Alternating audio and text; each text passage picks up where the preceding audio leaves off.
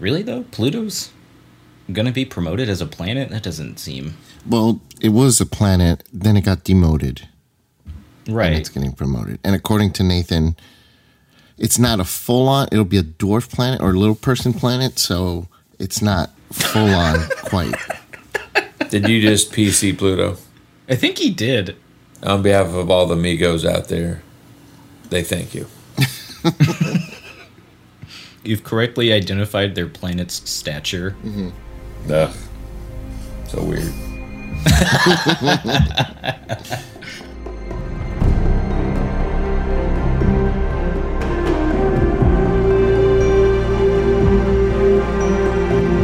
They worshipped, so they said, the great old ones who lived ages before there were any men, and who came to the young world at Elysium.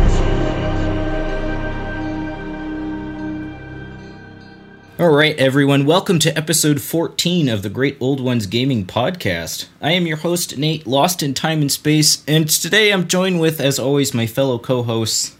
I'm the man from Ling, host of the Whisper in Darkness YouTube channel. I'm Innkeeper Vase Odin from the Twisted Tentacle Inn. And I'm Nathan Early from Guardian Games here in Portland, Oregon, / Arkham Horror Images of Madness on Instagram. Well, before we get into the main topics of tonight's episode, how you guys been doing? What you guys been up to recently? We're all sitting at home. Oh, actually, I think, Nathan, you're still kind of going into work meetings and such, huh? I still work, but my business is curbside during the pandemic. Pretty handy. And Man from Lang, you're still working too, yes? I am. Yes, I am still working, fortunately. So, but my family is home most of the time, so between work and creating content and playing Arkham Horror, keeping busy. Sounds like a good life. You know, they can make an Arkham Horror, the card game scenario, related to this pandemic, and it just be one location, and you just sit there, and you just keep taking cards from the encounter deck, and just deal with them. Yeah, your house. Yeah, in your house. Yeah, isn't that just the beginning of the gathering? Exactly. You just never leave the but study. It never expands. It's a 9-shroud location. 9 shroud with 27 clues.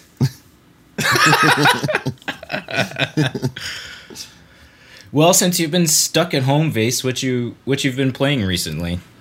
Oh man, I've been playing all sorts of stuff. I've been playing for the League of Extraordinary Investigators again. I took one season off, a mini season off, but they're doing the Forgotten Age, which is one of my favorite cycles, and it's been great. They actually split it up into kind of a mini campaign. They removed a couple of the scenarios, so it's a little bit shorter.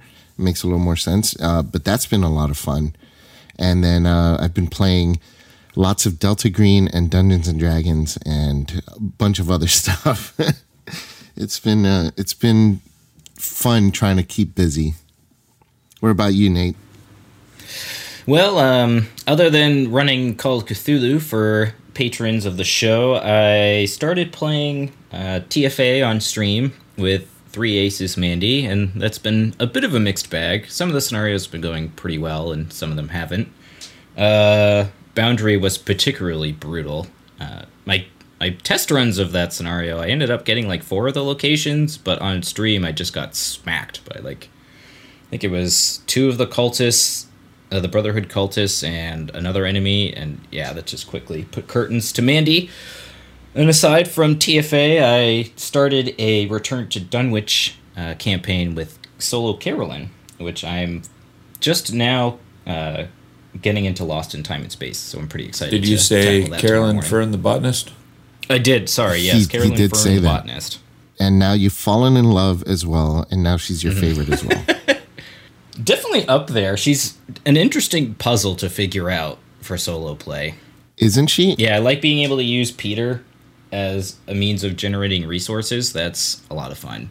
Yeah, she's you can build her so many different ways, like way different from each other. It's great. Mm-hmm. Yeah, her card pool is very interesting and allows her to do, like you said, it allows her to branch off into multiple directions. I went with a more spell-heavy deck.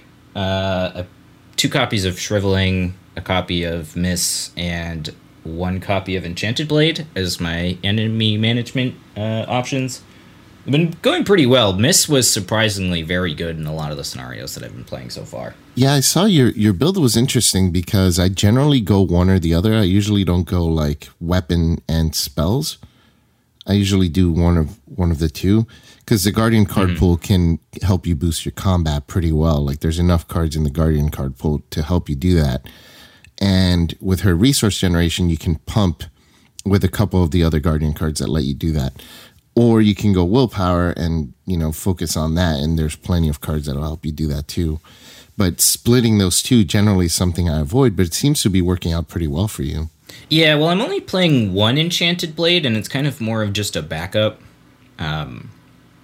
Because you're already, I was already playing Physical Training and a couple of other cards to boost my combat skill. So it wasn't, too much of a stretch for me to, fight at a base 4 and then use Well Prepared to go to a 6. Just in case you need it. Retrospectively, I probably wouldn't have put the blade in, at least for Dunwich, just because there's all those conglomeration of spheres that like to chew up the blade. But aside from that, the campaign's been going pretty well. That's awesome. Did you say you're doing the Return to? Yes. That's awesome. Yeah. What about you, Man from Lane? I haven't been playing a campaign recently. I've been playing mostly standalone. Was running with, I've been enjoying Ultimatum Chaos. Played a Roland Banks deck that basically had every multiplayer card in it. So that was interesting. Playing with a lot of cards that have absolutely no use whatsoever. Wait, in solo? Yep. That's awesome. Yeah, Self-Sacrifice was particularly useless. It has no skill icons and no, you can't do anything with it. It just sits in your hand. I was going to say, you don't even have Cornered. That's too bad. That's funny, though. Yeah. Yeah, and I played some Nathaniel Cho on stream, and that didn't go particularly well. A couple bad pulls, and that ended, and also was playing the new Daisy. So, briefly, Man from Lang, what do you think? Nathaniel Cho's biggest weakness is for solo? Was it his ability to not get clues, or? I think it's the way you've got to build his deck. I think he needs sort of a lot of stuff. He needs he needs a lot of events to fuel his ability, because otherwise the boxing gloves are pretty good, but they don't do extra damage. So you really need those events for him to fight so he can trigger his ability. And by the time you get all those events, you get, and because he doesn't do additional damage as often as some of the other Guardians, he tends to get hit a lot more. So you also need some way of mitigating that, whether you're playing allies or whatnot. So between events and allies, and then you probably need an extra weapon in there and stuff like that, you don't have a lot of space to put in a lot of cards to help you investigate, which you sort of need when you're playing solo and you've got 2 intellect. Yeah, that was one thing I never really considered, was weapons are really great in that aspect, as they have multiple uses, so you don't have to pack as many cards in your deck to deal with enemies. That's interesting. And then what about Daisy? How did you feel about Daisy? Just to talk about Nathaniel a little more, he also doesn't have any resource generation, unlike some of the others. Oh yeah, he's got the new Guardian card, which helps a little bit, but he doesn't have like Zoe's built-in resource generation. So you're playing, Guardians have a lot of expensive cards, so you need to put in, I think you really need emergency cash as well, which makes them expensive, to pay for everything. So yeah, in the end, there isn't a lot of space for intellect, and I think depending on the campaign, you could run into a lot of trouble just trying to get clues.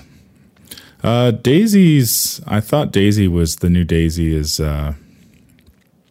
she's pretty good.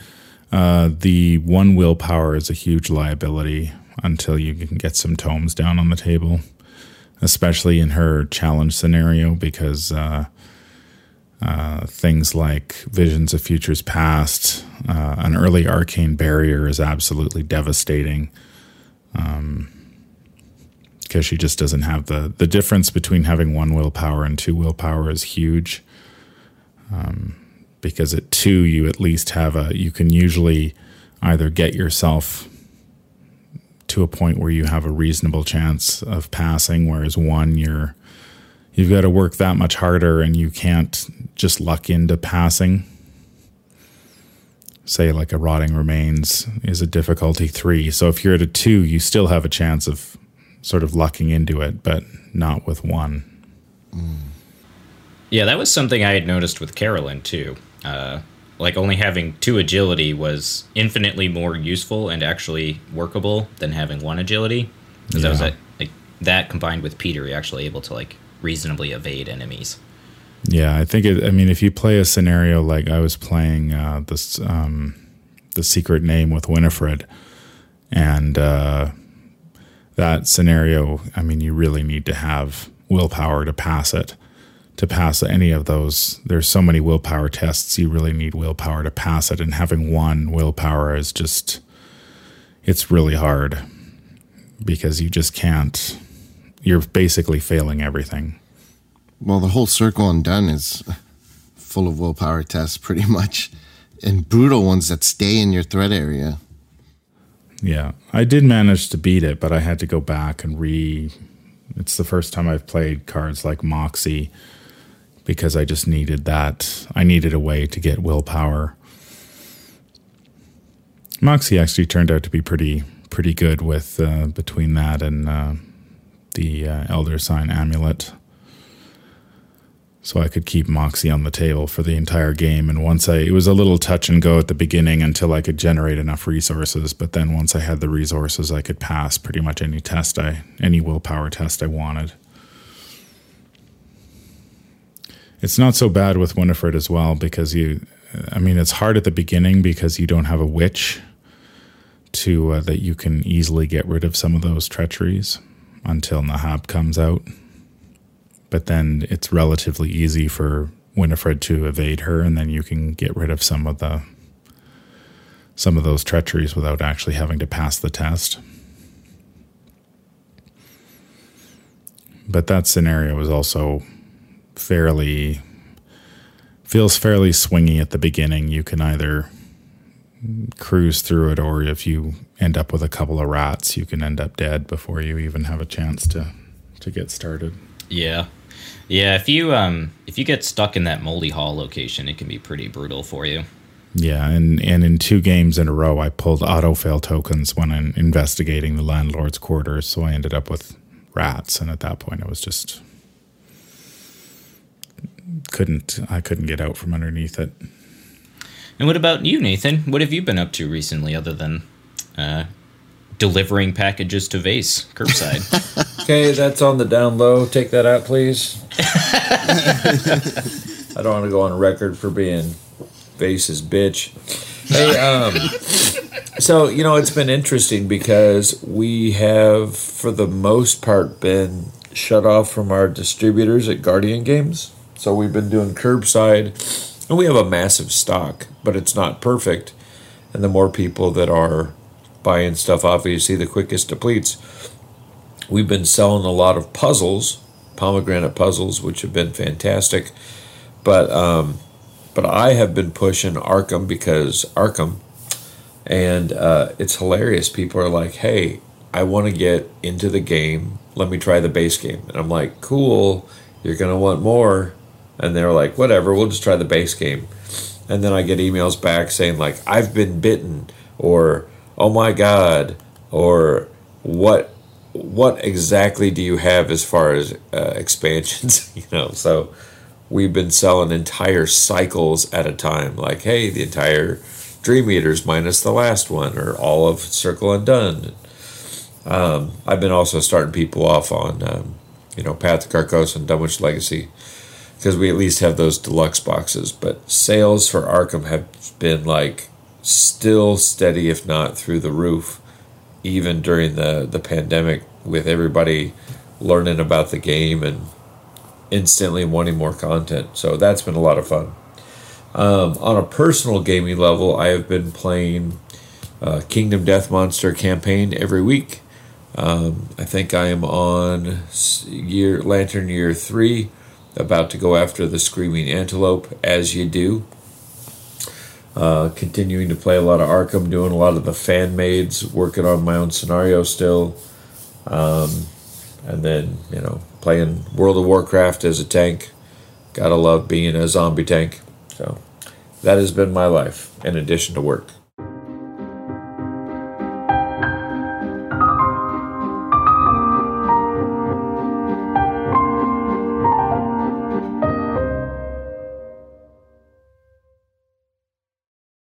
So for tonight's main topic, Nathan graciously asked Matt Newman to answer some of our questions. And, well, Nathan, we've bared some fruit, yes?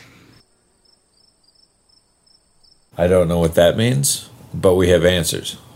Very well. So this first question comes courtesy of patron of the show, Doovies.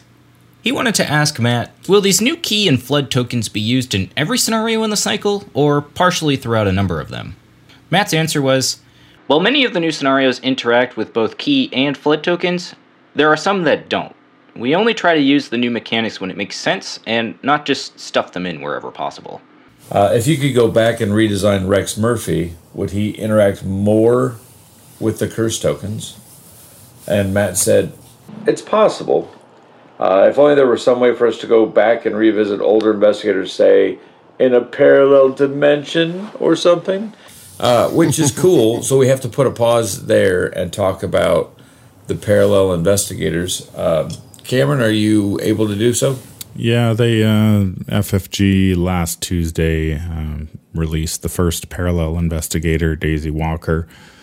So you could just head over to FFG's website. You can download the print and play. There's a rules PDF as well as a PDF with the new cards. There are relatively few new cards, which is nice. So it's not too hard to download them and print them off. And so you get a parallel version of Daisy who has different stats and different special abilities and different deck building options. You get advanced versions of her signature cards, both the tote bag and the Necronomicon. The tote bag is clearly better than her old tote bag, but the Necronomicon is clearly worse than the old Necronomicon. So if you want to use one, you have to use both. And then when you build a deck, you can use any combination of fronts or backs. So you can use old Daisy front with new Daisy deck building, or you can use new Daisy front with old Daisy back deck building, or any combination thereof. So it gives players a lot of new options to play around with. The new Daisy, she can take any tome. She can only use Seeker cards level 0 to 3, but she can take Mystic or Guardian, 5 Mystic or Guardian cards. So some new options there for players to experiment with. And she is the first of what I assume will be many parallel investigators that will be released in coming months. And print and play is thus far the only way you can get them, because I was talking to Evan, the marketing manager of FFG, or with marketing at FFG, and he said that for now there is no plans to print a product with these investigators in them. But then again, we never thought we'd get an expansion based around dogs either. So yay, that's very true.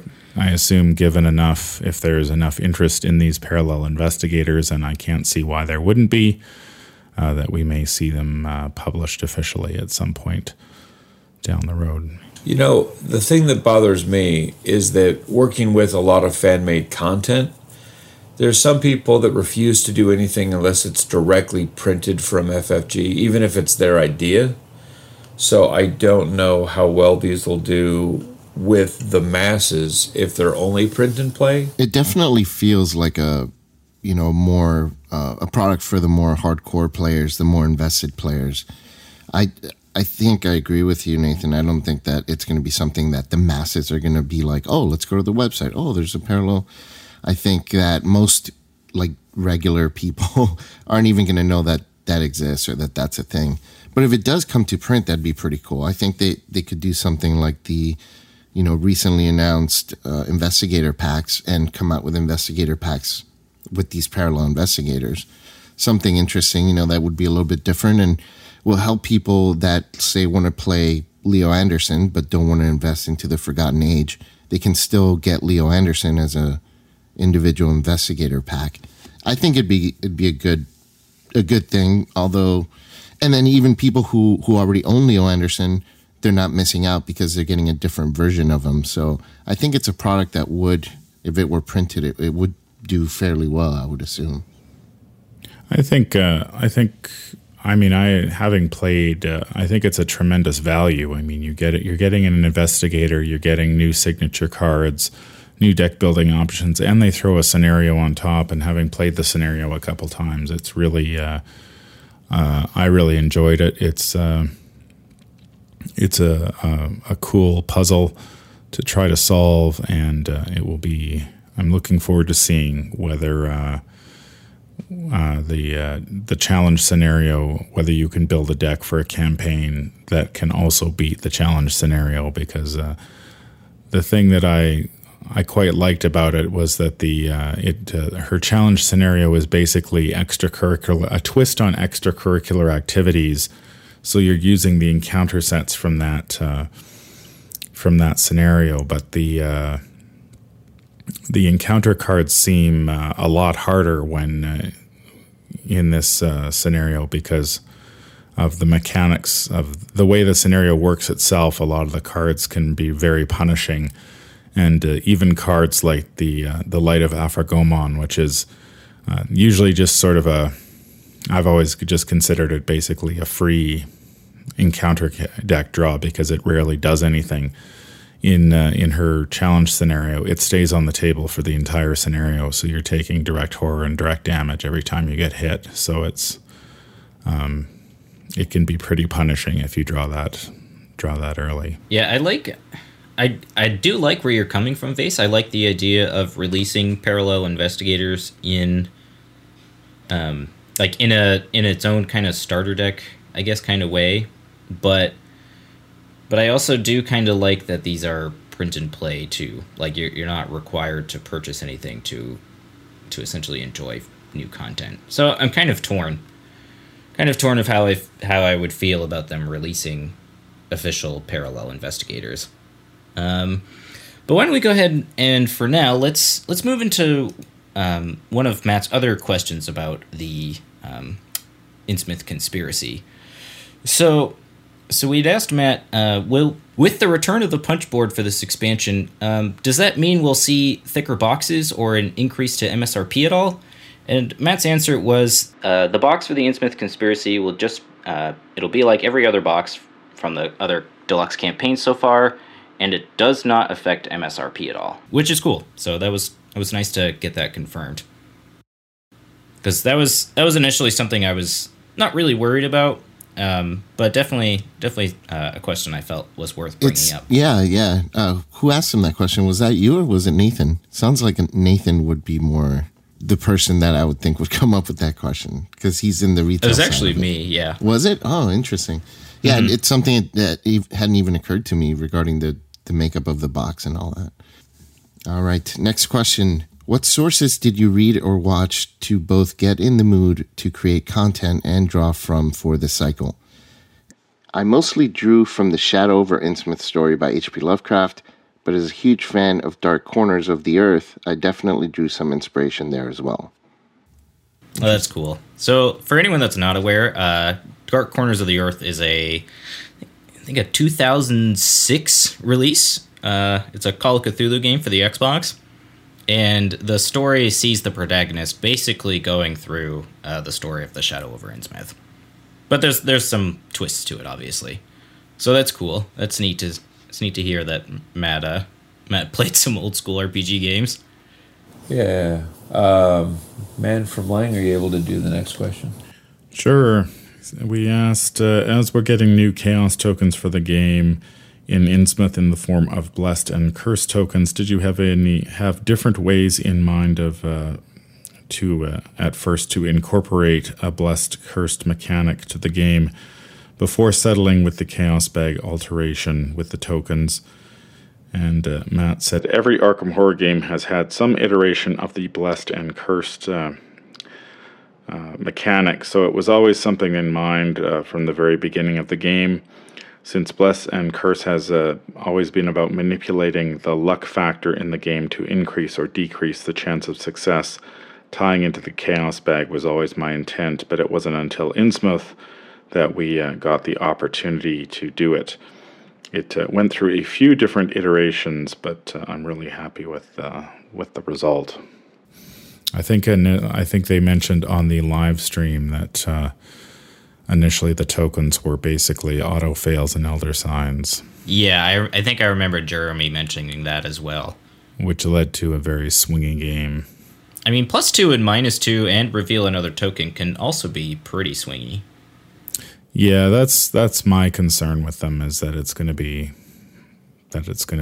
I mean, one of the things I like about the game is being able to sort of predict what my odds are, and this will turn that on its head. The more tokens you add to the bag, it's going to be a lot harder to. I think when I did some math on it, it looks like the blessed tokens don't really affect the odds too much, but the cursed tokens can really swing tests pretty wildly. So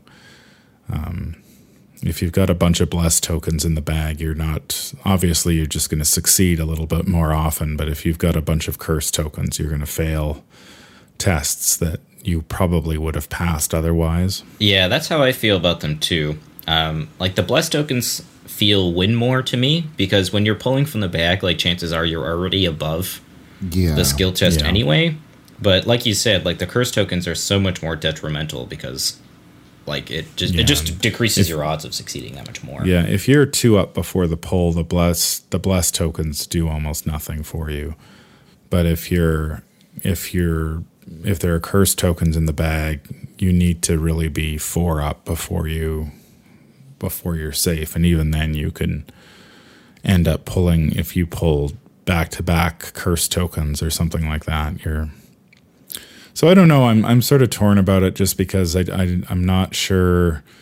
I like that sort of changing luck element. I'm not sure I think some players who just like sort of to play on easy mode, this sort of will turn that into.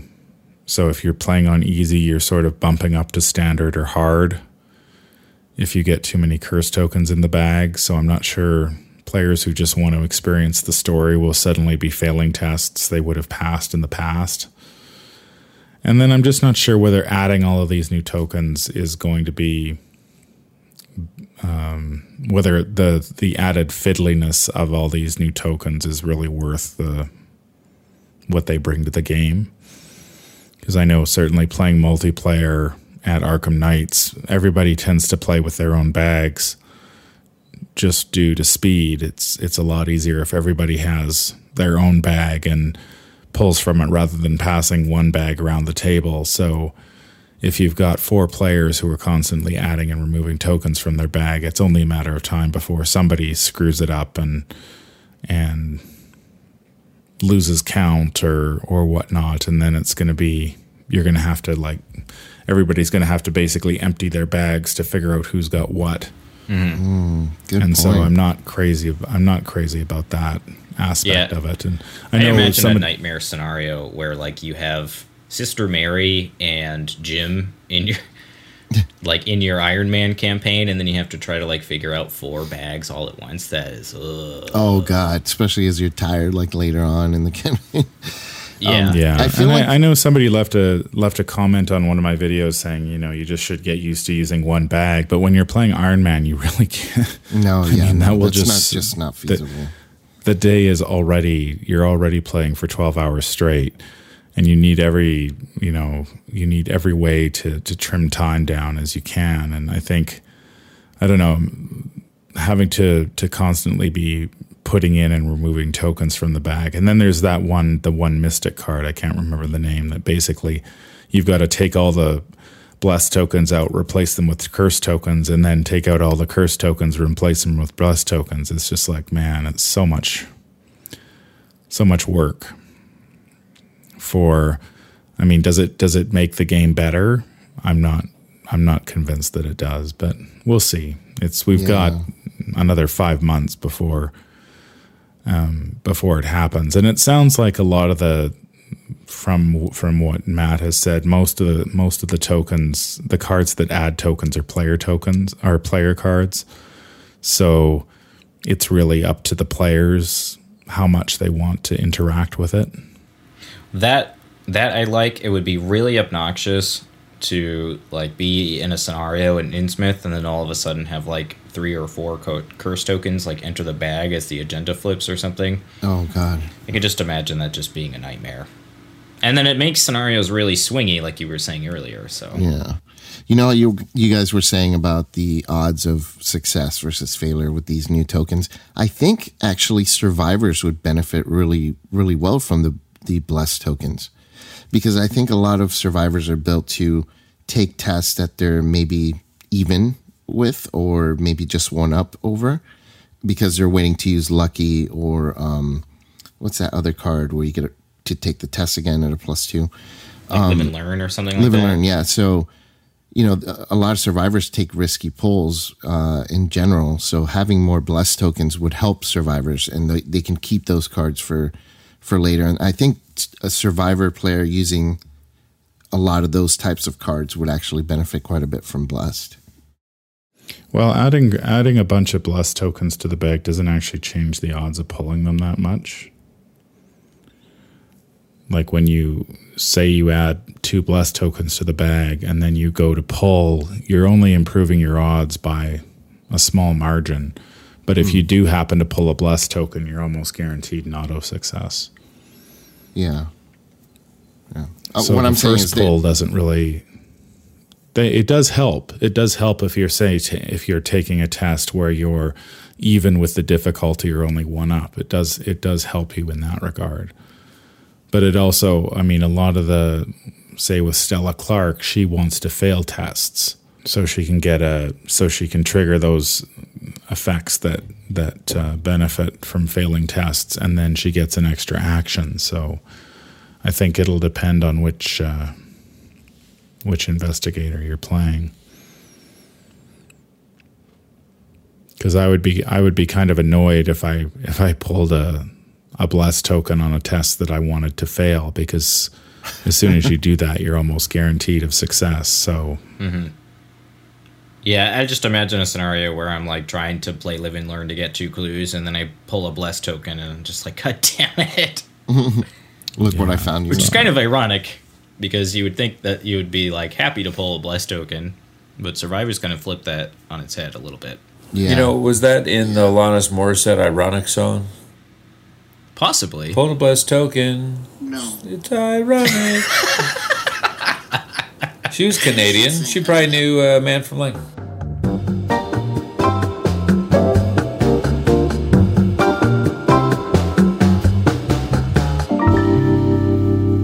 So beyond what we know of Innsmouth, we didn't really want to ask Matt about the specific investigators without him on the show. We felt like that was kind of something we wanted to discuss more in detail, but we did have a chance to also ask him about the new investigator starter decks. We asked Matt if this would be the start of a new product line, if this was some sort of offshoot, or if we could expect some sort of regular release schedule with the investigator starter decks, and how it would affect future campaigns.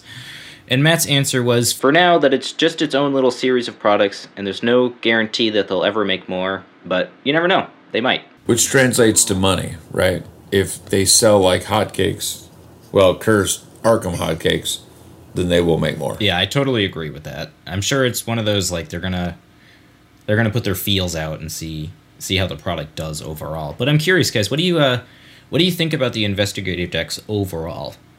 I think they're going to be extremely popular. Yeah, I think so too. I mean, you're basically between the 5 decks, you're adding a cycle's worth of cards to the game in one shot. So between the new investigators, which everybody likes getting new toys to play with, plus all the new player cards, I think they're going to sell very well. I'm going to certainly buy probably 2 copies of each just for myself, so I have all the cards. No, I think it's genius because the way they put them together, like you were saying, new content, new investigators, but also you can grab one and go and not have to worry about building a deck or getting into the game. So it's going to attract newer players buying them as well. I think it's just going to be how many can we get kind of thing. Yeah, and I think that the investigators themselves from the ones that I've had a chance to test, not completely because we don't know all their signature cards, but they seem pretty strong overall.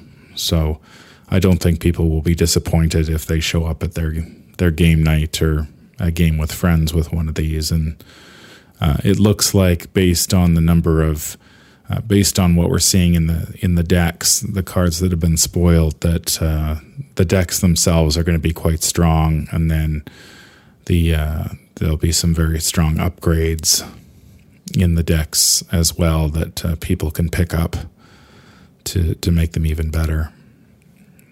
Yeah, no, I think that's fantastic. I know another question we asked Matt was basically would these investigators be, will there be other versions of them in future deluxe boxes with alternate signature cards like the novellas, or would they be their own thing? And he had said, we plan on these products being the only place these investigators appear, just like previous deluxe expansions were the only place those investigators appear. However, that doesn't eliminate the possibility of these investigators appearing as promo cards in future content, such as novellas, etc. But I mean, I think that'd be neat if we got more ways to play them officially too, because why not? I think this kind of was testing also how it would work for Arkham to do something like Marvel Champions, because with Marvel Champions you have your hero deck that if you want to play Iron Man, you can buy the Iron Man deck or pack and get some good cards that you can use for anyone or for Iron Man. Have you played a lot of Marvel Champions yet? Not a whole lot, but I played some, which it's a good game. I just, Arkham takes up so much more of my time. But what I was thinking is it could open up more space if they do eventually evolve into that type of distribution model, putting out investigators in their own individual packs so people can buy them that way, and releasing a set, a Guardian, a Mystic, a Rogue, a Survivor, with each expansion, releasing them that way. And it would allow for more cards for encounter cards and scenario cards to be in each Mythos pack. Or they can have like the deluxe expansion, still have new investigators, but have the Mythos packs have more cards. So the scenarios themselves would be more dynamic. They'd have more cards they can play around with, that kind of thing. I think that'd be pretty neat if they did something like that, because a lot of people have trouble finding, they want a specific card and they have trouble finding the specific Mythos pack where that card is in, and they may not even be interested in playing that scenario.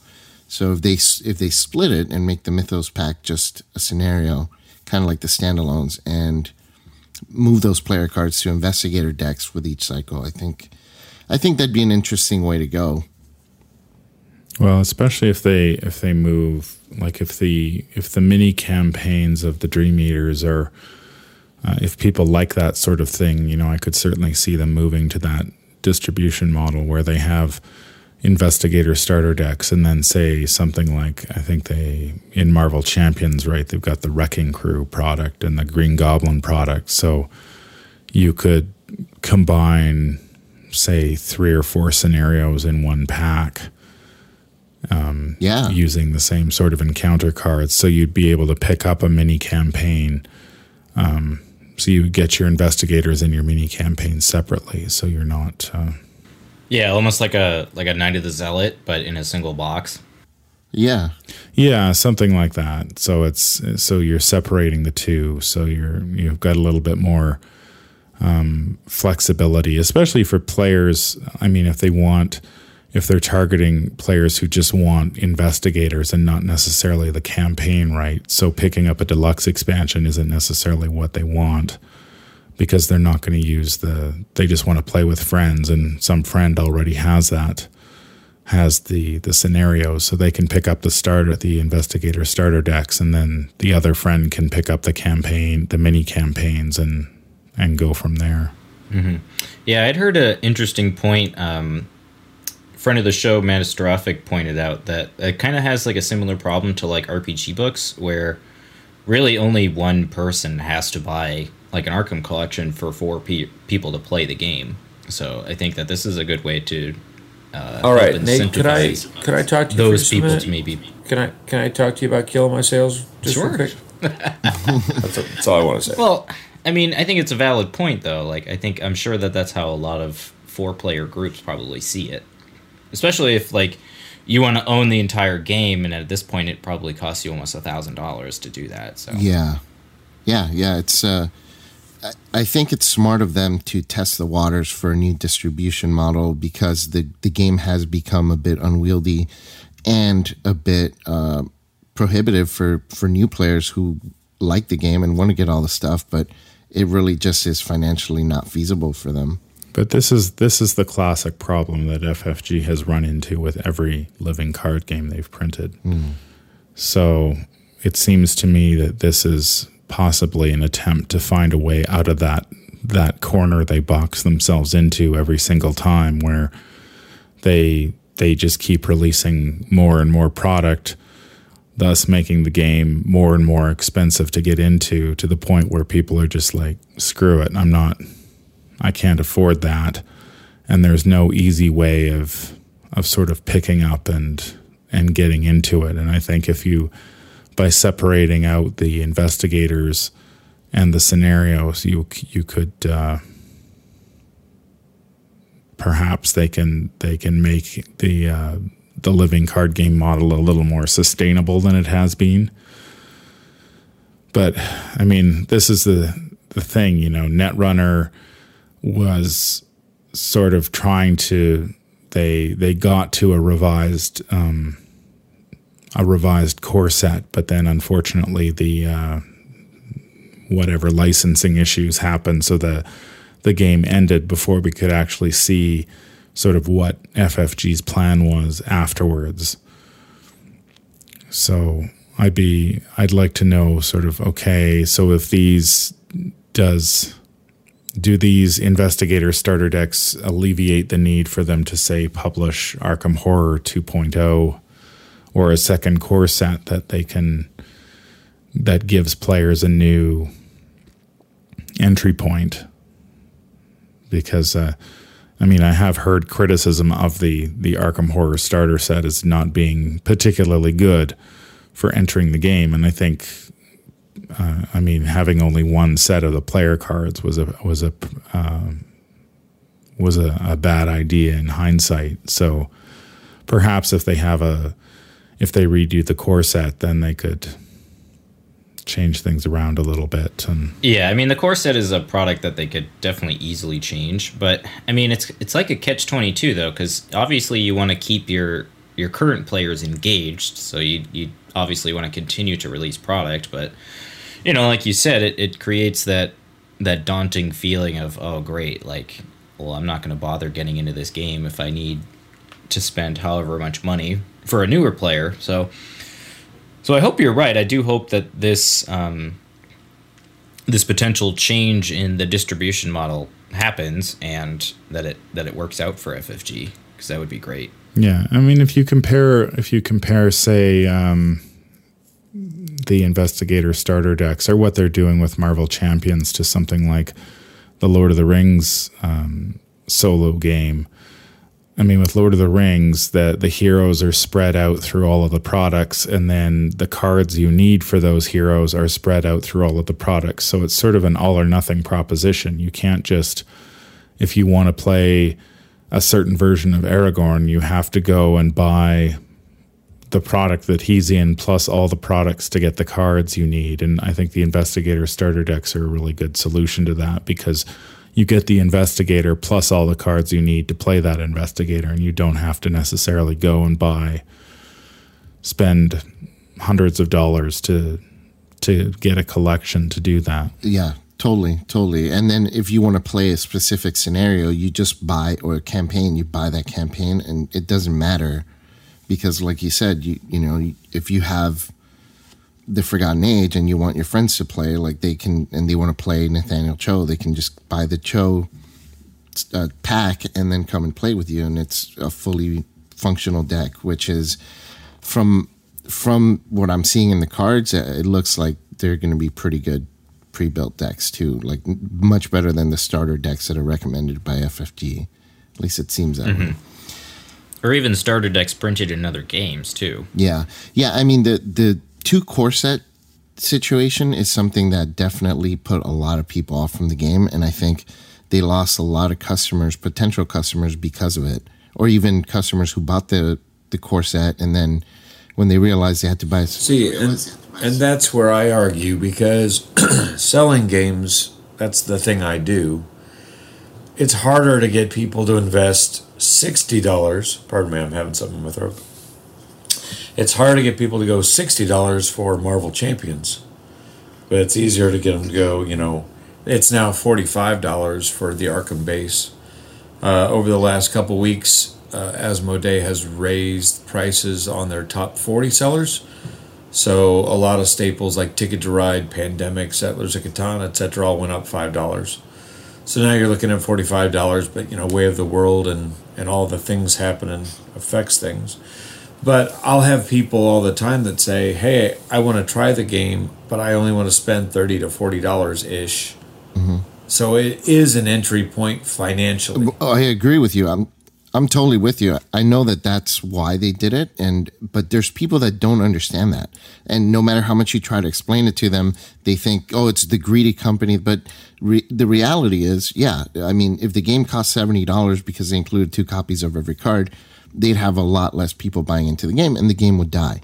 But so they had to have a way and compromise to have a way for people to buy into the game, and then if they like it, then buy. But there are people that just, no matter how much you explain it to them, they will not understand that. Just 2 days ago, I had a post, a comment on one of my videos, which is the expansions video. So I go into every expansion and, you know, what it's about and whether you should buy it or not. And I talk about buying 2 core sets. And just 2 days ago, I got a comment saying, another FFG racket. So, you know, that's just the way some people think, you know.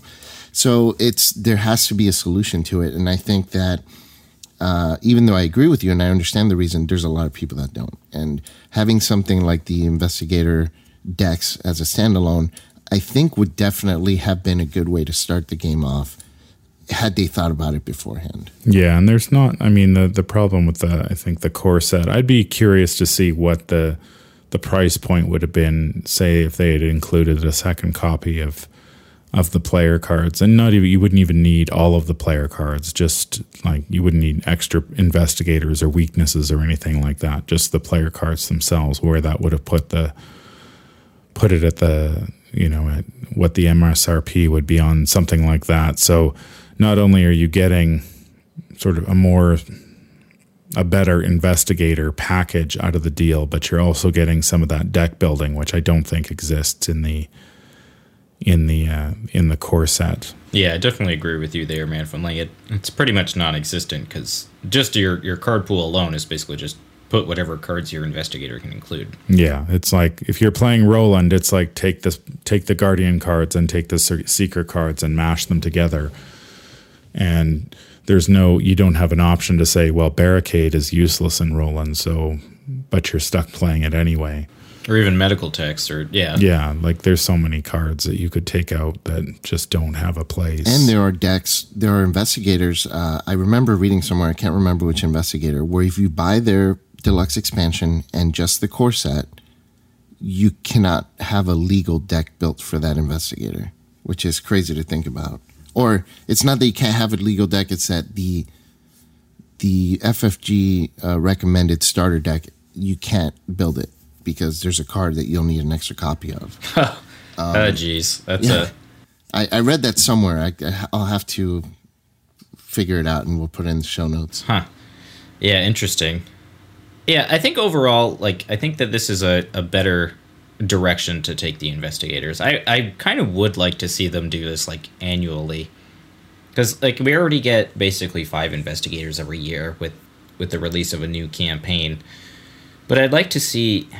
I kind of would like to just see them release the investigators and then, like we've been saying, just release the campaign as a whole. Rather than having to wait, like, 6 to 8 months for a campaign. You could just buy it all at once.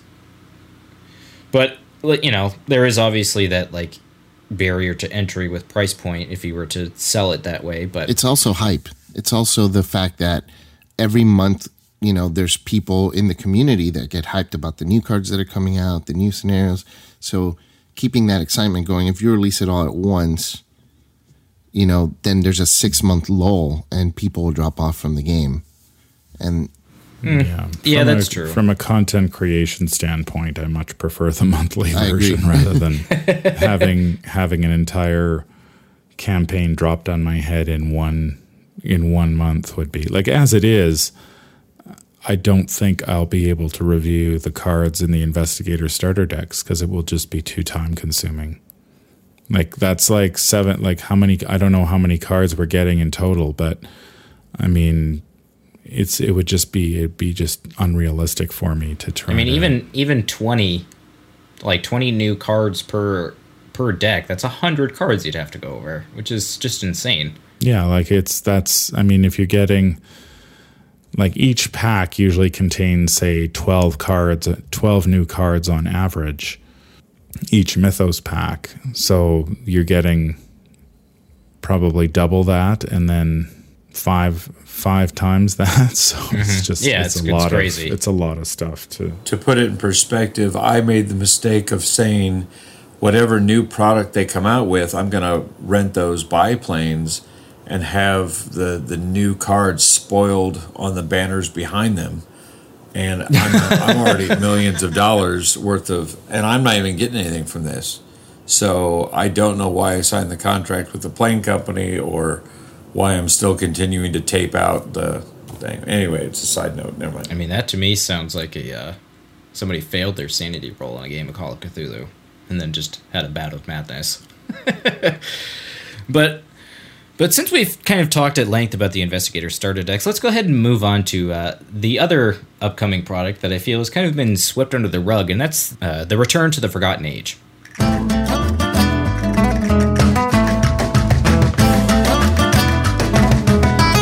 Man from Lang, you want to read the question?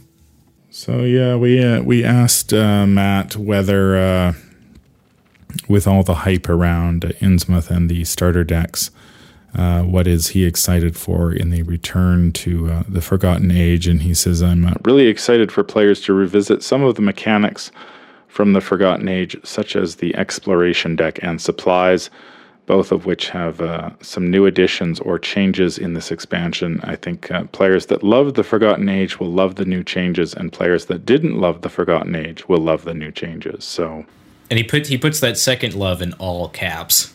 So he really emphasizes that. So we'll see. I have not had the best experience with the Forgotten Age, so... Well, yeah, this one is one of the ones that I think, and Man from Lang, you'll know this more than I think a lot of people, but, you know, they say that the Return Twos are kind of like the Nightmare decks insofar from Lord of the Rings.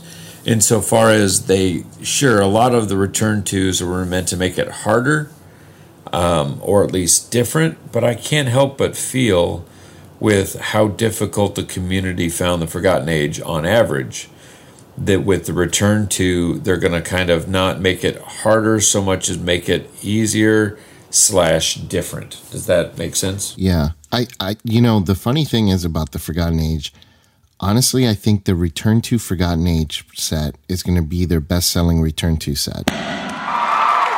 For a couple reasons. I think people who hated the Forgotten Age will definitely be excited to give it another go with more balance.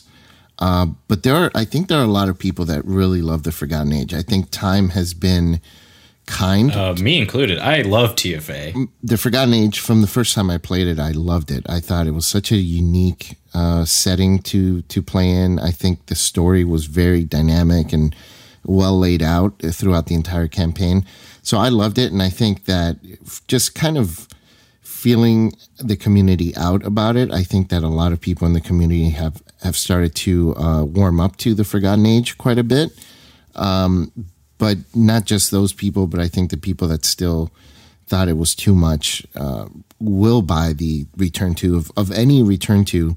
That's one of the ones I think that people are going to want to get. Yeah, those are all pretty good points, Vase. I mean, as somebody that really enjoys TFA and the Return to products in general, I'm really pretty excited to see what Matt does with the supplies. And we asked Matt if there was going to be any specific changes to Explore or the supplies, but he said that there would be changes, but he wouldn't give us any specific details. And then we asked if we would see any new supplies, and he said there's no new supplies per se, but that some of the changes on how the supplies are used. Some have more uses to them, and some may have different uses to them. But you'll also you'll have the opportunity to earn more supplies throughout the course of the scenarios. So that's pretty interesting. So I wonder if that's to help combat the scaling of the Explore deck and the supplies from solo to multiplayer. But yeah, I'm really curious to see what Matt has in store for the changes in the supplies. Man from Lang, I know you're not particularly keen on the Forgotten Age. What about TFA do you not particularly care for? I think just as a predominantly solo player, I think it's, while I enjoy the beginning of the campaign quite a bit, and I've played those scenarios extensively, I find that the Boundary Beyond Heart of the Elders combo is usually where I quit. Because if you don't do well in Boundary, it basically it's hard to get a good result in the campaign. And Boundary, if you do badly in Boundary, then Heart is just bad. And I think it improves. Like, I like City of Archives and Depths of Yoth. I haven't played Shattered Aeons that much, but I just feel like it's got a huge barrier right in the middle of it. So I'm hoping that the Return to box will fix that, or at least smooth it out a little bit so it doesn't feel like, I think every campaign has barriers in it. Like in Dunwich, you've got Undimensioned and Unseen, which can be pretty difficult if you're playing solo. But I feel like Forgotten Age has sort of the two scenarios right in the middle that really hurt it. Yeah, and it's weird how they work, because individually they're okay, both scenarios, but it's the fact of how they interact with each other that makes it kind of a drag. And I agree with you, initially that really put me off, like, tremendously when I played those two. I had to do the Heart of the Elders. I don't know, it was like 6 times in a row. The part spoilers and continue. It's not, well, sure. I had to play it 6 times. That's not a spoiler. Spoilers.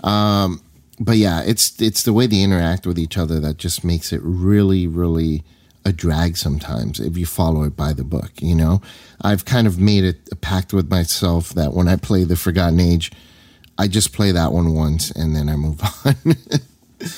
Because there's no point in just continuously repeating that scenario. Yeah, I would agree. And to that kind of extent too, the beginning is definitely a bit rough too if you're not prepared to handle the exploration deck. So I think, like you said, man, from like the barrier in the middle that I don't think anyone particularly cares for. I have yet to meet somebody that likes Boundary and Heart of the Elders. Maybe like as part of the campaign, right. I think. Boundary's okay on its own. It's tough. Yeah, I totally agree. But it's fun. Fun, yeah. It's very tough, but it's fun. Yeah, I enjoy Boundary as a scenario, but I don't enjoy the way it interacts with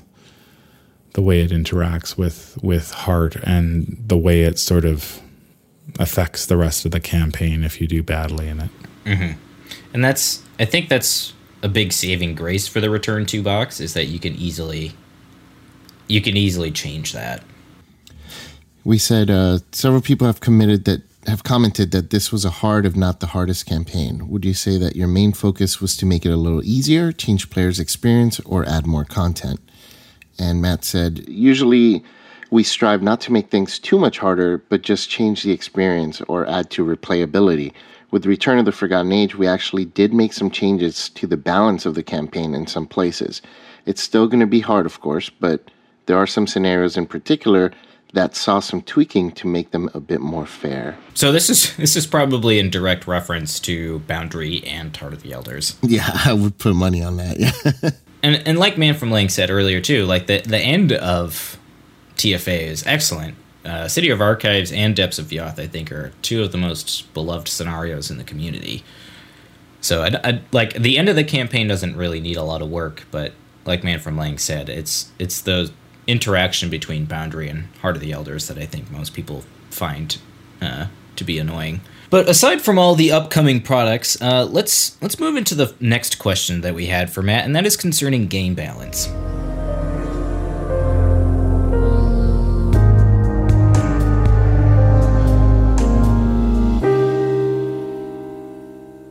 So yeah, moving on to our question about game balance. I had asked Matt about, well, the ever elusive Mr. Rook. Mr. Rook and his counterpart, Astounding Revelation, have been a hot point of contention for the community. Many, including myself, feel that the combo is probably the strongest interaction in the game, and probably worthy of the taboo list. So I wanted to ask Matt about his feelings about Mr. Rook and Astounding Revelation, and Matt had this to say. Mr. Rook is certainly very strong. We definitely have our eye on him, but we haven't made any decisions just yet on his ultimate fate regarding the taboo list. Like Dr. Milan, we don't want any one card or ally to be so prevalent that it pushes out all other allies on the same level. So what do you guys think about Mr. Rook and Astounding Revelation and the interaction of those two cards? Well, I think he's clearly the best, one of the, if not the best seeker ally in the game. And Art Student, hello? Yeah, the Art Student is fine, but Mr. Rook gets you the cards you need when you need them. So, like, even when I was building the Daisy deck to do her challenge scenario, I mean, Mr. Rook is clearly the best ally for it because he can fetch you any tome that's in your deck. And it doesn't just have to be a tome like the Research Librarian. It can be anything. Yeah, and then you throw in Astounding Revelation, and you're getting 2 resources every time you do it as well. So, you know, I think I assume that when we do see a new taboo list at some point down the road, that he'll be on it. Yeah, I definitely feel that will be the case as well. I've been kind of a proponent of this card ever since its release in the secret name. I think I made a video back last year or the year before when that scenario was first revealed, and I pointed out that I thought that Mr. Rook was going to be the best ally in the game in general.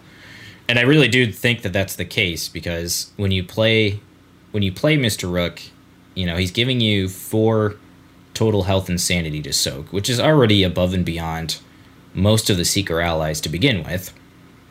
Like Dr. Malison, Dr. Milan, Art Student, Research Librarian, those cards only all have 1 health. So for a class that's generally weak in health, you're getting more health.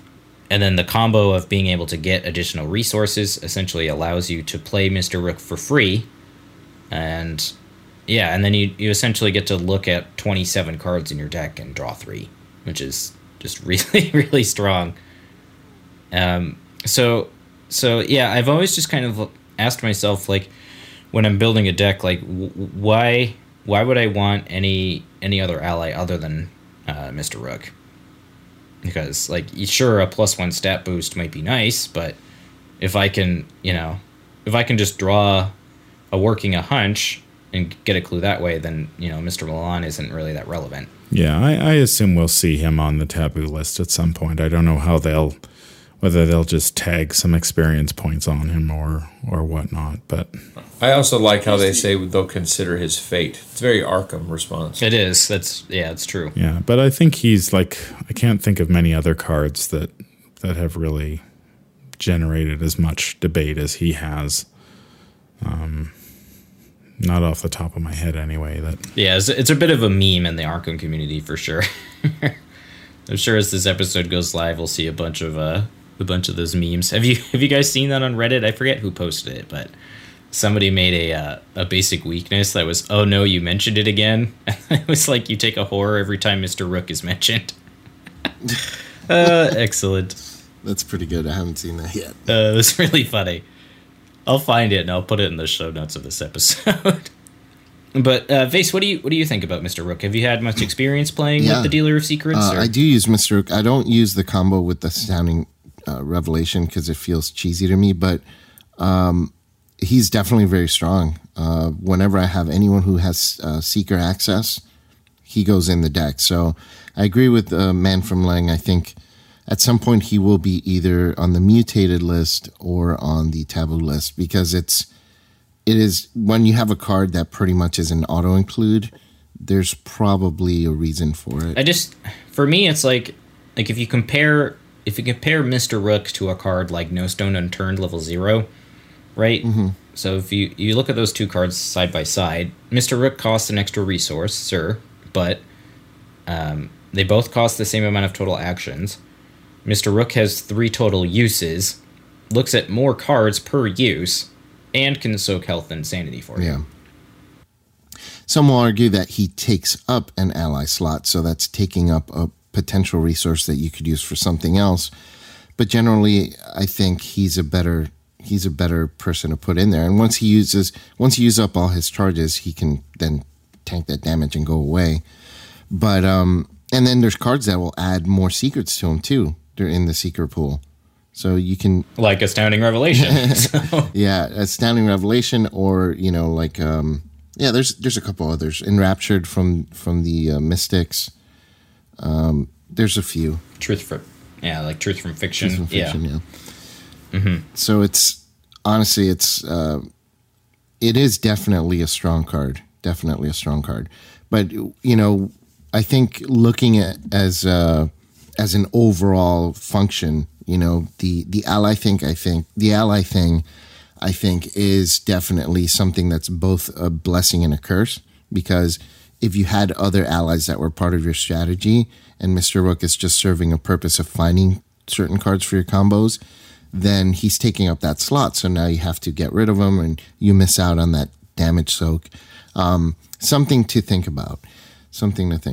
Yeah, the only other card that comes to mind that I feel has been pushed is Safeguard from Dark Side of the Moon. Oh, that's the... can you just read that off real quick, too? That's the one where if you've got it in play when another investigator moves, you can trigger it to move with them. Oh, yeah. Oh, yep. That can... The amount of action advantage that can generate in a turn is ridiculous. Does it exhaust when you use it or no? I think it does, but you can play 2 copies. So dang. Potentially you could use it on 2 different investigators and move 6 times in a turn, which I don't think there's any other card that allows you to. I mean, you look at somebody like the Rogues, right, who are supposedly really good at generating extra actions, and they have to spend a ridiculous amount of experience points to get something that does anywhere near that. Mm-hmm. Yeah. I think with Safeguard, though, Safeguard costs experience, right? It's 2 experience. Yeah, that's... So there's that, and then I think comparing the amount of actions that you would save versus actually winning, moving around is helpful, but it doesn't actually win you the game, right? Whereas if you look at Mr. Rook, it's drawing you cards which are going to win you the game. Yeah. So I think those are totally those 2 cards are on different spectrums of the. It's a fair point, but the move is a huge action saver for sure. And if you look at something like Pathfinder, it's a 1 experience, right? And it does a similar thing, but it has a couple of limitations. You can't have enemies with you, and you can only use it once per turn. And you could have 2 copies of that, sure, but it's really expensive. How much does this card cost to play? 2. 2. Oh, so it's cheaper than Pathfinder to play. Mm-hmm. Yeah, and Guardians also have Eternal Vigilance, so they could play it for 1 if they wanted to. Oh, it's an asset? Yeah. Oh, yeah. Well, and part of the power level of that card, too, is obviously dependent on the amount of investigators that you're playing with. Yeah, it's definitely a multiplayer card, but it lets a Guardian basically tag along with somebody. And when you look at some card, like, I think later in the cycle they released Heroic Rescue 2 or something like that, and like, why would you bother with that card when you have Safeguard? I can see certain situations when you would play it, but like, if you've got Safeguard, you wouldn't need that card at all. So I don't know. See, I'll have to. Oh well, we'll see how it plays out. But to me, it seems pretty. It can get pretty over the top, especially when you combine it with things like Eternal Vigilance, so you can play a machete in that on turn 1, and then basically just follow another investigator around and collect all the enemies and kill them all without actually having to ever move yourself. That does sound like a lot of fun with Zoe. That sounds fun. I feel like that is much more balanced than looking at your entire deck and drawing 3 to 6 cards from it, personally. But why don't we go ahead and move on to some miscellaneous questions that we had for Matt.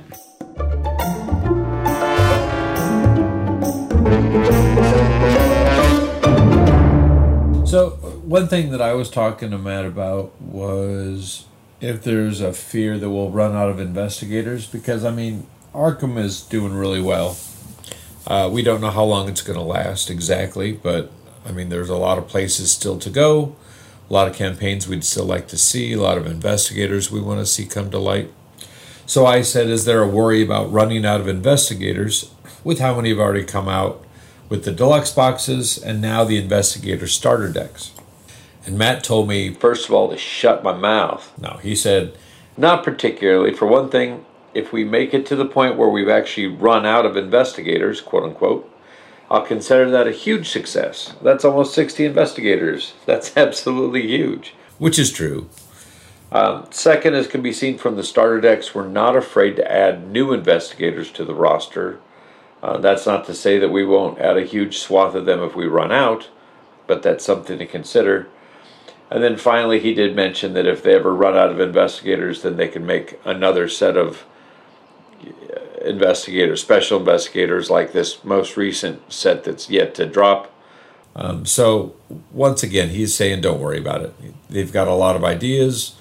I know that on a recent podcast, he had talked about having a kind of a stockpile of investigators that are in the works that he kind of revisits and goes back to see if he wants to pull any out or develop any more. I want to see a cycle with just circus people, like the lion tamer, the clown, the host guy, Tobias, or like hotel staff. You have the elevator guy, the concierge.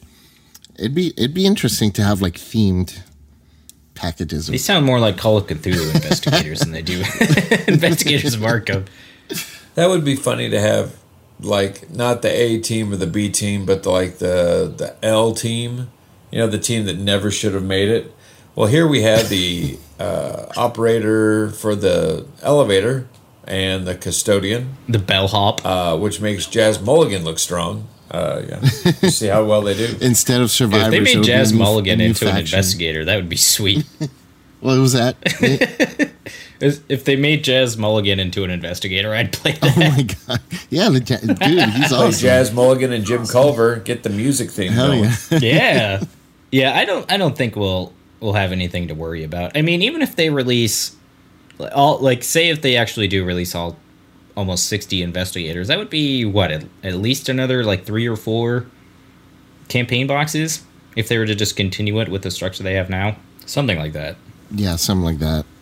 It might even be almost 6. I think they have 3 more cycles before they're from the official canon investigators. I think they have 3 more cycles worth of investigators that they can release. Mm-hmm. I don't think they're shooting any investigators out of cannons, but that would go back to the circus.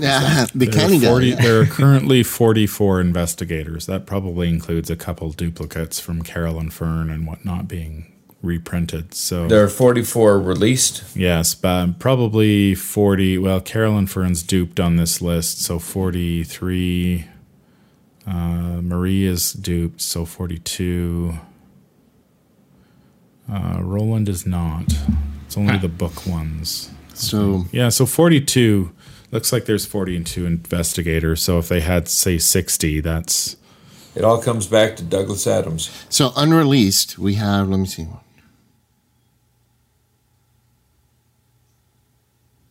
16. Yeah, so that's at least 3 cycles worth. You know, so like that's 3 more full years of just, you know, going as business as usual. And, you know, if a game lasts for almost 10 years, that's impressive, I would say. Yeah. Right? Yeah, I mean, we call that 4 times the length of my marriage. Let's do this. Woo! Next question.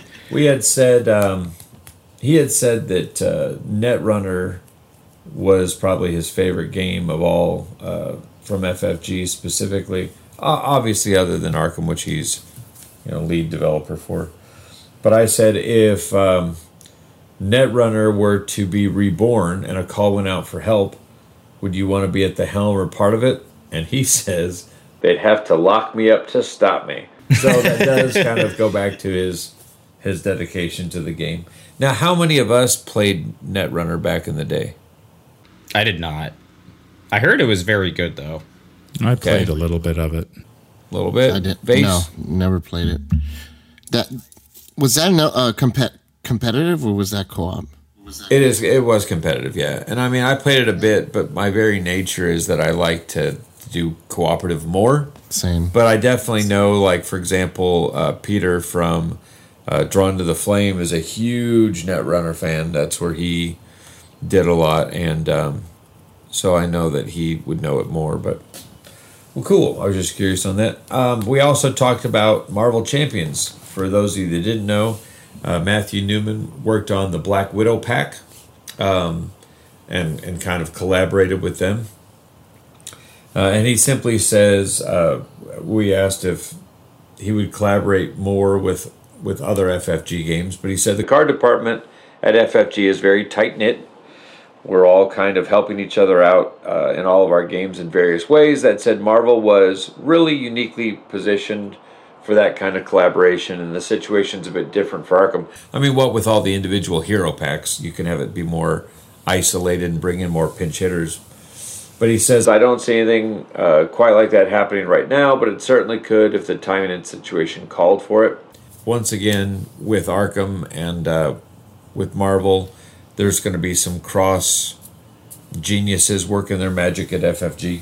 Yeah, I think it's easier for Marvel Champions to have crossover designers. Yeah. Just because, like, Arkham is such a narrative-driven game that if you had multiple people working on the scenarios, you might have a disconnected narrative. Yeah, like changing a movie's director halfway through. Yeah, exactly. That makes sense. I think I meant more like a standalone scenario, just like Rougarou and that Similar kind of thing. to, like, Murder. Yeah, Murder. Yeah, exactly. Like Excelsior. Well, I guess that was a collab, wasn't it? Mm-hmm. Yeah. And that leads into your other question, too, Nathan, right? True. Well, I just want to point out that was with Nicholas Corey from the Mythos Busters. I mean, he knocked that out of the park. Everybody I sell Arkham to pretty much has already bought that scenario, so it's been doing really well. For the next question, basically, any plans to have guest designers for standalones or investigator decks? And he did say, well, Jeremy, let's see if I can say the name right, Zwirn, Z-W-I-R-N, did the Nathaniel Cho and Harvey Walters decks. Aside from that, I have nothing more to announce on that front, but you never know. That's code for we were totally right. Totally. That's typical Matt Newman right there. Nothing to announce. Typical Matt Newman means yes. This is going to be my one question trivia event for the day here. We asked Matt Newman what his favorite type of sushi was. Everybody listening can now... Spicy tuna. Oh, come on, babe. Why would you? I want to Why win. would you pick that at random? His Hey, answer seriously. was spicy tuna, by the way. I didn't even finish getting the question out. 2 points for Vase. It's like the kid that opens presents that were meant for other kids at a birthday party because he was already getting presents. That's what just happened just now. So for popping into Community Spotlight, does anyone have anything they want to add or talk about for a minute before I do my Community Spotlight? I got about 5 bullet points. There was, actually.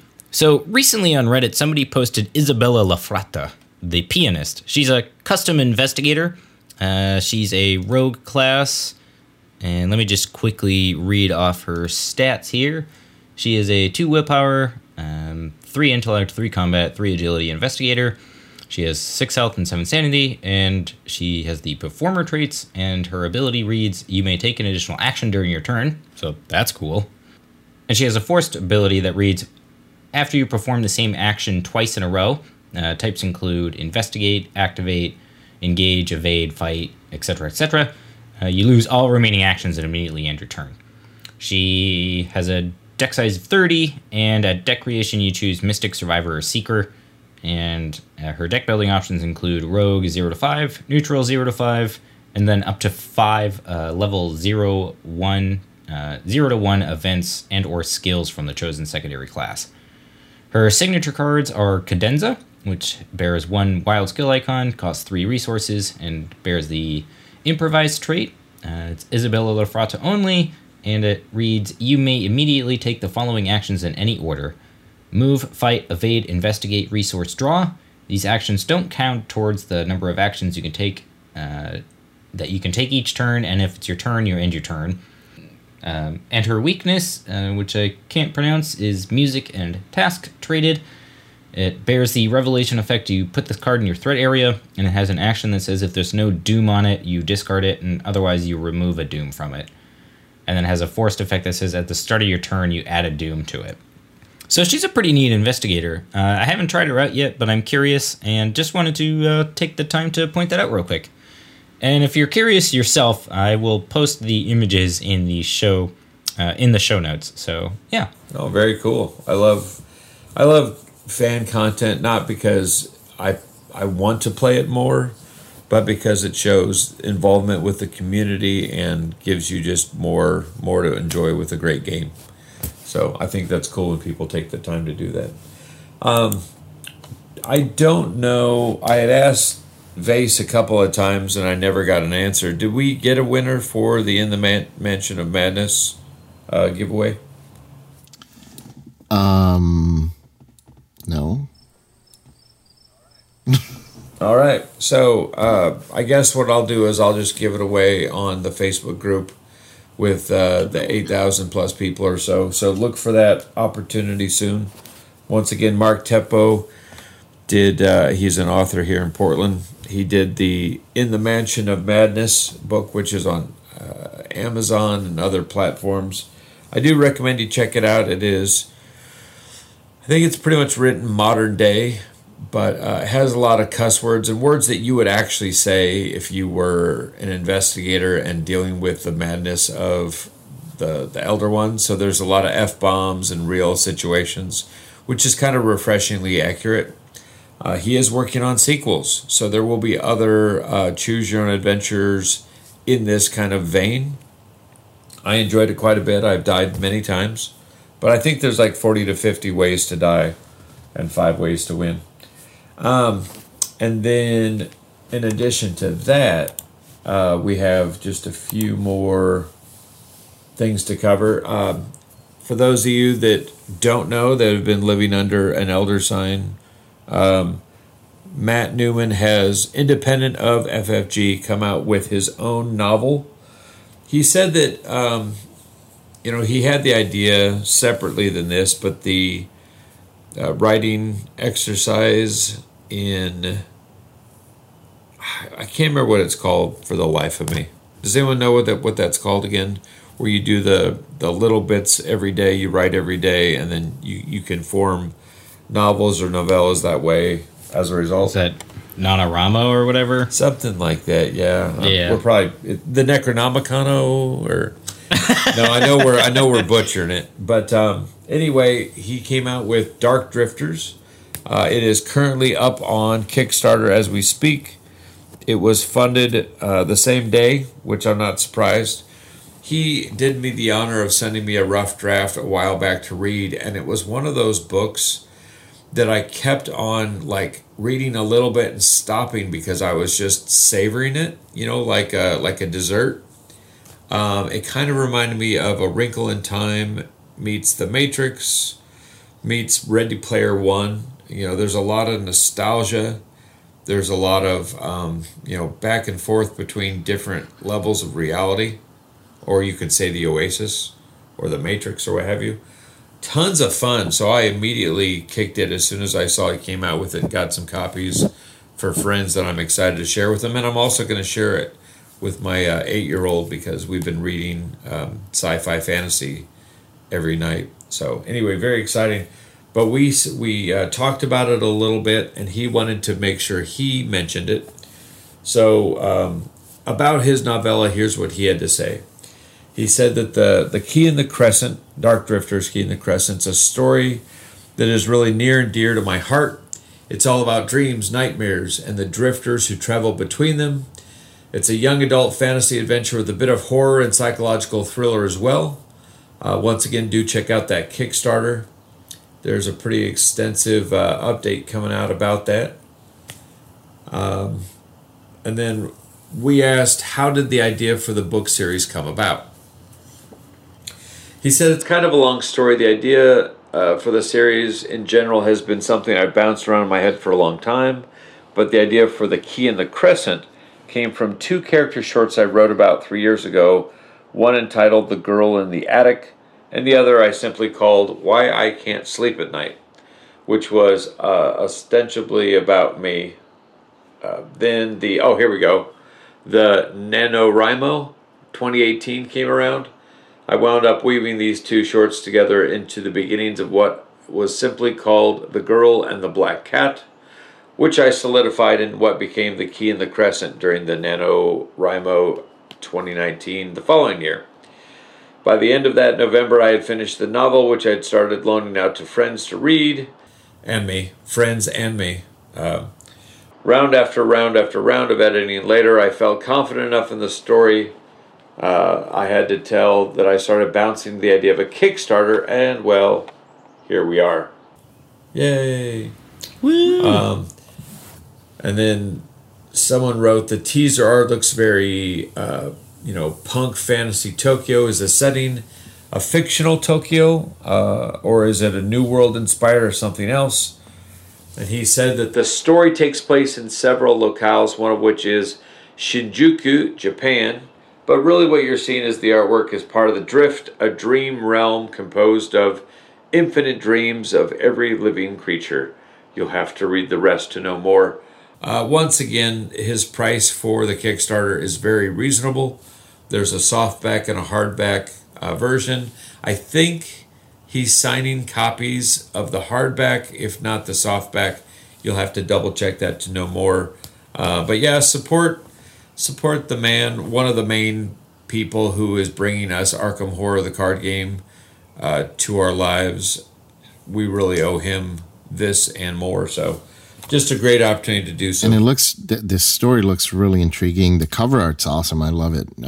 It's kind of what I've loved every bit I've read so far. Yeah, I went into the Kickstarter full on because he definitely has some really interesting writing with Arkham Horror, the card game, and I'm very curious to see that in long book form. Yeah, that's fantastic. So I'm just going to plug away at a few more things here, and then we can kind of wrap it up. But once again, if anybody wants to add to this, I'll have a pause after each of these in case you want to say something. I also want to point out LCG tokens. That's ELISE space GEE. They've got some news they sent me. And for those of you that weren't part of our Arkham Horror Beneath the Waves event here in Portland or read about it, we had Shame on you. You showed up. We had 62 people that came to that event. It was phenomenal. And LCG Tokens donated a couple batches of their tokens, which were great, along with supplying us with T-shirts, all for free. So black T-shirts, mind you, too. T-shirts. So that was very sweet, but they said that they have some new stuff coming out. They do have a new set of Eldritch Horror tokens coming out next week, which could be this week at this point. Mystery, Rumor, Adventure, Doom Tracker, etc. to add to the core game. So that's neat for those of you that play Eldritch Horror, the board game. A lot of fun. They also said that they'll be coming out with more Innsmouth Conspiracy tokens later to keep the flavor and the accessories going. So we'd like to just give a shout out for all the great work they do, and thanks again for being one of our fantastic sponsors for the Arkham Horror Beneath the Waves, which I had stupidly said that we would have one this year, and then the pandemic fully hit. Yeah. So at this rate, we're looking at 2021 maybe. So put that on your calendars. We'll see what happens. We should just do it on the same years that Necronomicon's at. Oh yeah, is that every other year? Yeah. Well, hell yeah, that makes sense to me. That's totally what we might do. It makes everyone feel special. Right? So much Arkham, not enough out there in the world. Also, big shout out to Arkham Central. If you haven't been to that site yet, please visit. Karsten does an amazing job. He is the creator of the website. He tagged me in as admin, but to be honest, he does the bulk of the work. I just hype it whenever I can. But on that website, there are ways of checking in with fan-created content, fan-written adventures. There's also links for bags, tokens. One of my other favorite content or accessory makers out there is Buy the Same Token. Chris and Simon are just awesome people and make awesome goods. I have a link for their stuff up there too. Momo Monster Co. out of Canada. She's gone from having a job and her Etsy store to just having an Etsy store. So make sure you check out Momo Monster Co. for physical mats as well as a bunch of other designs. And then, of course, Needle and Threadly with Daphne Brune out of Texas. Geek Mom, who uses her magic to make bags. I love them. But recently, during the COVID-19 coronavirus outbreak, there have been several people making what a lot of people consider to be some of the best fan-mades out there. Matt Grenier has made The Cost of Azure, which has gotten a lot of questions and a lot of hype. Portland's own Michael Hawkins has come out with a mini campaign, which has the search for Kotorovich and also I believe it's the something with Dorman. I can't remember the title off the top of my head, but it's like the Dimensional Dorman, if I remember correctly. Two great scenarios. Holy crap. And he's continuing to make a World War I or World War II custom investigators and scenario. So it's hard to stop that, man. I know Vase made a not Grateful Dead. Help me out. Iron Maiden. That's what I said. I just kept on thinking of the zombies on all their posters. An Iron Maiden scenario. Are you uploading that to Arkham Central soon? At some point. It's been delayed. I was working on a new set of scenarios, but that's been delayed too. But yeah, I'll get it up there at some point. And thank you so much for giving me a copy ahead of time. That was very sweet. Yeah, no problem. Also, the Symphony of Eric Zahn. There's a copy of that up on Arkham Central. And then in the Blackest Pits campaign, mind you, was also added. So for those of you that have not tried Arkham Central and printed off the fan-made stuff, either at home on your printer or I go to Office Depot and have them print these off on 110-pound cardstock in color, cut them out and put them in sleeves.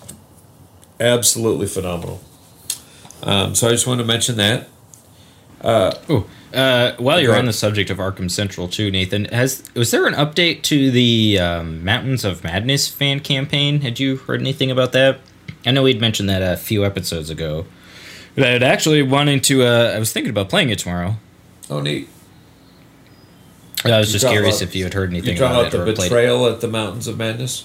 I believe that's what it's called. Yeah, it was Tim Fletcher? Yes, yeah. I know that he had redone it, revisited it, and put up a newer version. Is that what it was? Yeah. Is he just revamped it? Okay, maybe that's what I saw. A bit. Yeah, okay. Yeah, that's all. So, yeah, no, I'm really excited about that, too. And I know that whoever made the Grand Oak Hotel, which I love, on Arkham Central, check that out. I know they are currently working on a sequel for that. So, a lot of good stuff coming back.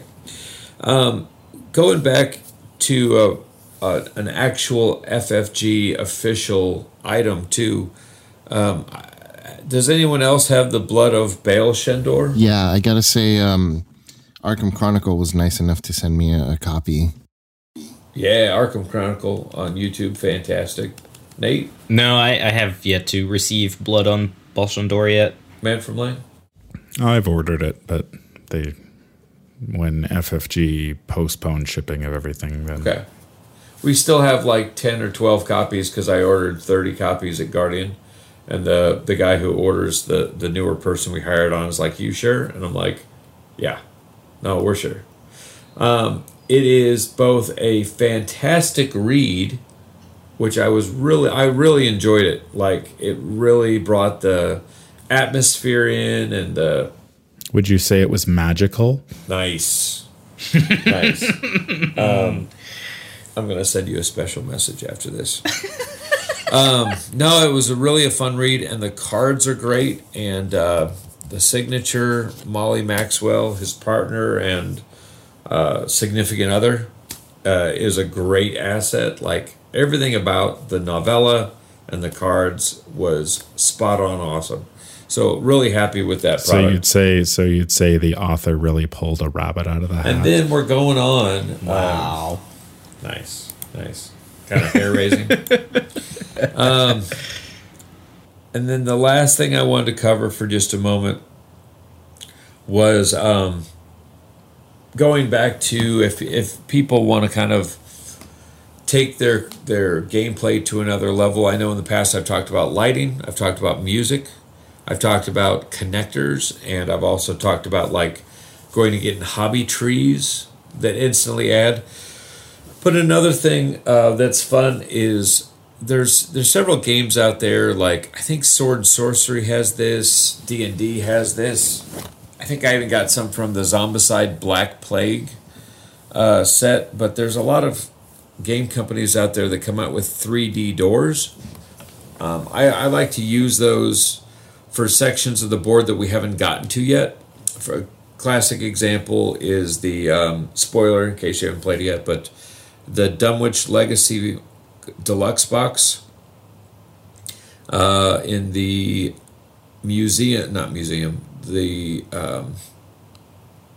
why am I blanking on this one? The House Always Wins, and what's the other one? Extracurricular activities? Yep. Hey, nice. I remember with extracurricular activities, there's a couple areas you can't go to on the board yet. They're locked off. So I put little doorways, and then I pop the doorway open, if you do have ones that open up when you can access that area. So it makes it a little more thematic, just brings it home a little bit more. And then I also use those same doors for the locked door cards when they come out, just to kind of show, hey, you can't investigate those areas. I also have crates. You can get little dollhouse crates or tables to put around the board. That was especially useful in the Forgotten Age to kind of show supplies by the base camp. But I've used them in the Egyptian scenarios. They kind of give that that air of needing supplies in the middle of the desert.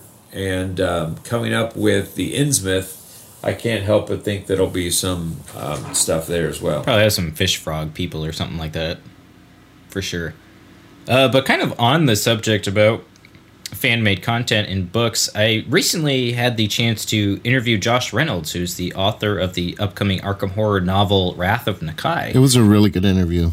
Yeah, I enjoyed that episode a lot. Yeah, Josh is a big fan of the Arkham files, so it was really, really quite a treat to pick his brain a little bit about writing a novel set in the Arkham universe. I believe Wrath of Nakai is slated to be released in September, as of right now. Obviously, with the world the way it is, it could change, but for now, that's the way it is.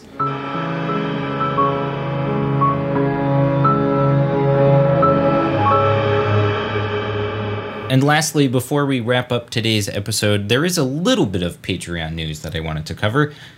I recently uploaded episodes 4 and 5 of our ongoing Call of Cthulhu campaign, so if you're interested in that, you can head over to patreon.com/thegreatoldOnesgaming. And as always, we want to thank our patrons for all their support. Special shout-outs go out to our Charnel Lords Robert Bout and Doovies. And our random patron shout-out goes out to Scott from the Mythos Busters. Thanks for your support, guys. We really appreciate it. And with that, we're going to wrap up today's episode.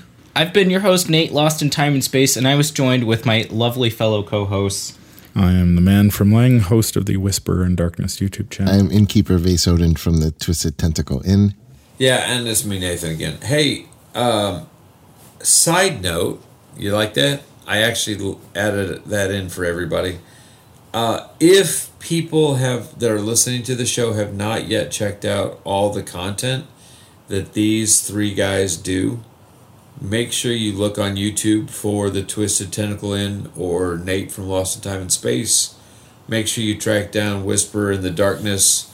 There's so much content with those three things alone. You will not be wanting for any extra because it's just so amazing. So shout out to all the great content that we do in addition to the podcast. Thank you guys for all your work.